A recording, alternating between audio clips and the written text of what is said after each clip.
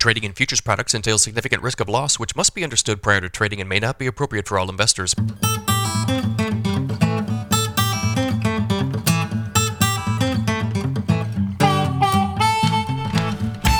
Good morning, everybody. It's Friday, July 14th, 5:30 a.m. Central Time. Higher trade across the board in the grain markets this morning. Brian Split, Mackenzie, thank you for joining me early this morning. Why don't we start off with yesterday's price action, guys? So yesterday, corn and soybean futures erased the losses associated with this week's USDA report. December corn futures gained more than 16 cents per bushel, while November soybean futures gained 42 cents per bushel. Wednesday's report day sell-off could have marked a false downside breakout on the new crop corn chart in particular. Okay, Brian, so yesterday in the podcast, I called Wednesday's close a death close. I was like, this is ugly. We went down. We made new lows. We closed down there. That's a real ugly deal. And then yesterday we reversed all of it. Now we've erased all of the losses associated with the report. What does this chart look like to you? You're right. So yesterday for the premium video, we drew some lines and kind of showed why there might be some lower kind of channel support below there. Yesterday was an engulfing candle. So you just see the size of the candle to the upside. Engulfs the size of the candle to the downside the previous day. So that little high at 509.5 is the next key area. And if you were to do a retracement from the high in June all the way down to the lows yesterday, 537.5 would be the measurement for the 38% retracement. And that would also be the same exact measurement if you take the distance from 509.5 to yesterday's 481 low and take that and project it above 509.5. That actually projects up to 537.5 as well. So that, I think, is a very realistic target if we can punch through 510. Okay, so that's something to be optimistic about. I think the price action here is something to be optimistic about. Let me ask you this. Did the row crop markets sell off for the wrong reasons on Wednesday? Did USDA really tell us anything that we didn't already know? I thought the sell-off in corn was a little overdone just based on what we've already priced into it. And the report really didn't say anything above and beyond what the trade was expecting. So nothing additionally bearish. I get the sell-off in the beans because that was an unexpected reduction in demand for new crop. That the market knows, though. The market knows that the new crop export thing is a toss-up and that it's too early to gauge it. It feels to me like they traded the carryout number. Like they printed this 300. Oh my gosh, it's 100 million higher than what the trade thought. But that's not real. No, and then what happens, right? You see them reduce the expectation of export demand for soybeans, and then we come in the very next day, and Mexico. Is buying a pretty good clip of beans. So we start seeing some export business come in here and it becomes a little bit more frequent. And then you look at that bean chart and it looks like what I would probably call an ascending triangle, right? So it's kind of a flat high above the market with an uptrend into it. And if we punch through that flat base of highs, then that's going to be a bullish breakout to the upside. Okay, one of the factors that helped contribute to this yesterday, I think, was the action in the currency markets. So yesterday, the U.S. dollar index fell 0.8% to 99.74, its lowest level since April 2022. The dollar has now fallen for 6 consecutive days, its longest losing streak since September of 2021. Against the yen, the dollar fell to a 7-year low, and against the Swiss franc, the dollar plunged to an 8-year low. This week's friendly CPI and PPI readings showed that inflation is declining more than anticipated. The Fed is still expected to hike interest rates this month, but experts believe the U.S. economy is headed for a soft landing instead of a hard one. Yeah, everything in the financial markets indicates that a soft landing is probable, if not very likely at this point. The dollar's backing off because we see a light at the end of the tunnel when it comes to rate hikes. They're thinking a hike this month, but then after that, maybe not so much. Brian, how bullish is a lower dollar for commodity prices? It's tough because you think about commodity prices were going up as the dollar was going up. But if it was a weird deal, it really was. That relationship was just out of whack. But at least the perception of a lower dollar being more competitive versus especially the Brazilian real. If we see the real gain in value, as the dollar It's been goes more down. sideways. Like, yeah, it's very toward the sideways lower end of market. the range. So you start to see some buying in the real as the dollar continues to break. That should be supportive for exports. But if you go back to that dollar chart for a second, it really looks like what we've been doing since 2023. That would be a descending triangle. So you look at those two early lows in the year, and then the downtrend from the highs that we have. Even the more recent highs there, like your February, March timeframe, and then the ones that we made in the May to June timeframe, that would measure down to about 94. And if you had a continuous chart, and I know we looked at that yesterday, Joe. There's a lot of air below this, all the way down into the low 90s. So this dollar could see a pretty sizable move to the downside. And also interesting is this July, August, September timeframe. A year ago was 3 months of very strong buying in the dollar, to the tune of about 600 to 700 points. So you wonder if July, which has already started with aggressive selling, leads to July, August, September. So basically this third quarter of the year where they're selling the dollar, maybe to the same extent, and that would take you down into that 94 area. So definitely something that could be a tailwind for ag commodities for the rest of the quarter. The dollar index, guys, it's a big sentiment thing for large money managers, people like that. The one thing that it does not include, and that's why we included it here, the dollar index that everybody follows does not include the currency of our biggest competitor on the export market when it comes to corn and soybeans, which is Brazil. And that's why you've got to almost, like, I think in regard to the fundamental side of it, like, will our corn and soybeans become more competitive? Looking at the U.S. dollar versus Brazilian real relationship is perhaps more relevant, but the dollar index definitely matters for the commodity complex as a whole. So in addition to the weaker dollar, I think the weather is also a little bit more friendly here, maybe.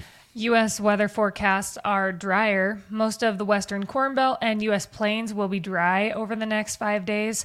The eastern Corn Belt has better rain chances. The 10-day Euro and GFS runs also leave much of the west dry. Month to date, several areas of the U.S. have seen precipitation that is well below normal. These areas include large chunks of Minnesota, Wisconsin, Iowa, and Missouri in particular.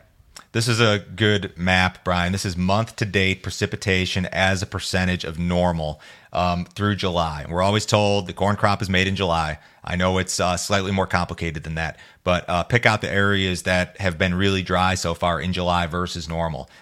Southern Minnesota, certainly some chunks of central and eastern Iowa here, a lot of Missouri, a lot of Wisconsin, and there are pockets elsewhere that have been really dry. So this is not like, I know USDA said in the report, we've got improving July weather or better than June, but I mean, it's not that's not the case everywhere.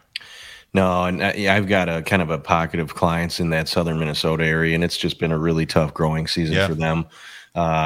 For them, it feels like 2012. It's just been that bad with, I think going all the way back to early May, there's just been strings of periods where there's been, a few tenths here and there, but by and large, it's just been absolutely nothing for them, and that's been really tough. Yeah, these areas, call them, areas of the eastern Corn Belt or eastern half. I mean, a lot of Illinois has done much better in terms of precipitation in July. Indiana, Ohio, Kentucky, places like that. But then you start to go further west and further north. Even parts of North Dakota, like the northern part, have not really done that great in terms of rainfall so far in July. And this is just the month of July in a vacuum versus normal. But it's not ideal everywhere, despite the fact that you've seen this big time sell off in the corn market. We had drought monitor stuff out yesterday. Yep. For the most part, drought conditions are currently in a holding pattern. Rainfall was spotty across the Corn Belt this week, causing more deterioration than improvement. The majority of Missouri, Iowa, Minnesota, Wisconsin, and the lower Great Lakes region recorded below average rainfall, leading to persistent or worsening drought conditions. Moderate to locally heavy rains fell across eastern Nebraska, southeastern South Dakota, and south central and southwestern Kansas, leading to significant drought improvement. So when we look at the percentage of U.S. areas experiencing drought, corn country, 64%. Soybeans, 57, winter wheat, 52, spring wheat, 25, and cattle country, 38%. Brian, USDA told us on Wednesday, despite the fact that they cut their yield estimate for corn, they are projecting a record U.S. corn yield this year. Does this drought monitor look like record corn yield to you? It doesn't. And that's a tough thing is you think about, and maybe this is recency bias, but last year, right, was a 173, and we had good subsoil moisture going into the growing season, and then we got some timely rains. And so I think one major difference is just the subsoil moisture profiles coming into this growing season, much different than last year. You've got, as Mackenzie mentioned, 64% of the corn growing areas in a drought yet.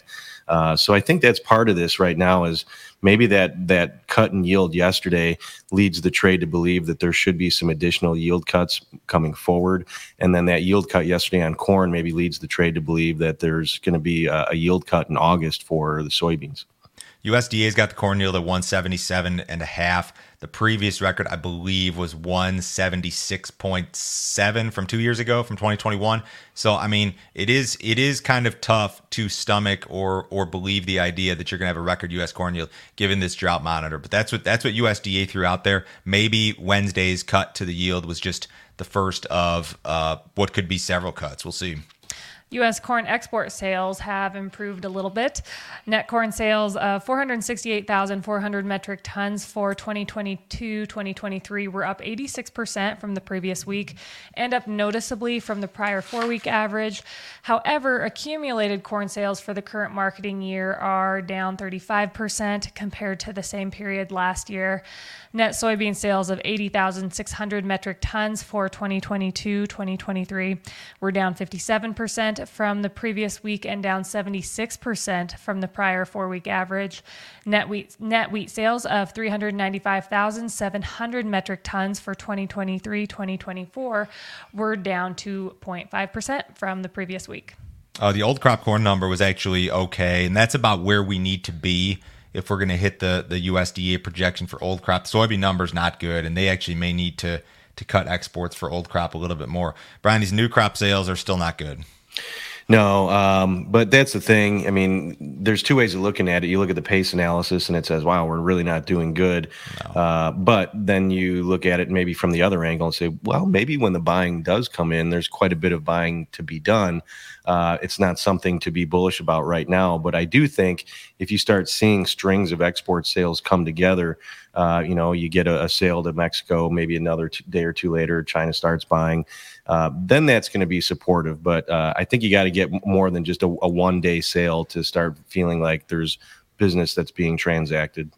The big problem here, or one of the big problems, is the absence of China as a buyer on the new crop, in the new crop markets. China wasn't even listed in the highlights in new crop soybean sales, and usually they would be the star of the show like every single week. They're not even listed here. I mean, your largest buyers of new crop beans on the week, Japan, Mexico, Indonesia, Taiwan.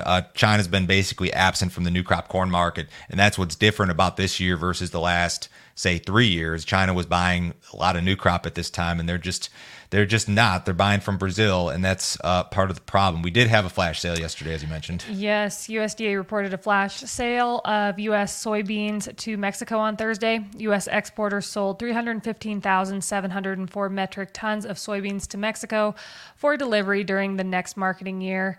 This is the second flash sale of soybeans to Mexico since the beginning of the year, totaling 489,885 metric tons. Mexico isn't the buyer that's going to push us over the top here in terms of soybean exports, but this is helpful. Yeah, it's nice to see purchases nonetheless. But when we're starting to talk about the idea of stringing together a few million tons of purchases over the course of a month, let's say, it's not going to be Mexico to do that. It's China. Yeah, we need China back in the ball game very badly here. CONAB had its report out yesterday. Yes, massive soybean and corn yields have increased Brazil's grain output. Brazil's farmers will harvest an estimated 317.5 million tons of grain this season, thanks to enormous corn and soybean crops. On Thursday, CONAB raised its second corn production estimate to 98 million tons from 96.3 million in June. In total, Brazil's corn production is expected to rise 13% compared to last year, reaching almost 128 million million tons. Brazilian soybean production is expected to reach a record 154.5 million tons, up 23% compared to 2022. Brazil is still undercutting us on the export markets, Brian. I think that's going to be the case for a while. Yeah, things have tightened up, though, a little bit. And, if you're a buyer that needs quick ship, it's going to come from the U.S., and maybe that's at least a good start to things right now. Yeah. Mackenzie, you're a resident cattle person. Cattle was mixed yesterday. Mostly down. The rally in corn futures really weighed on cattle futures, especially feeder cattle. They lost an average of 236. They were down anywhere from $1.57 to $2.77 lower. Live cattle futures didn't see quite as bad of losses, but they still closed down an average of 32 cents. Cash cattle trade has not taken off this week. Box beef had another down day. Choice ended the day at 306.91. That was down 407. Select ended the day at 280.18. That was down 92 cents. Was there much cash trade anywhere yet this week? No, nothing that really established a trend. There might have been a few sales out in the country, but nothing really reported at all. Outside markets are fairly quiet this morning. U.S. dollars up just a little bit. Stocks are mixed. Bonds off just marginally. Crude oil's down 14 cents in the August WTI 76.75. Brian, Mackenzie, have a great weekend. Everybody, we will talk to you on Monday.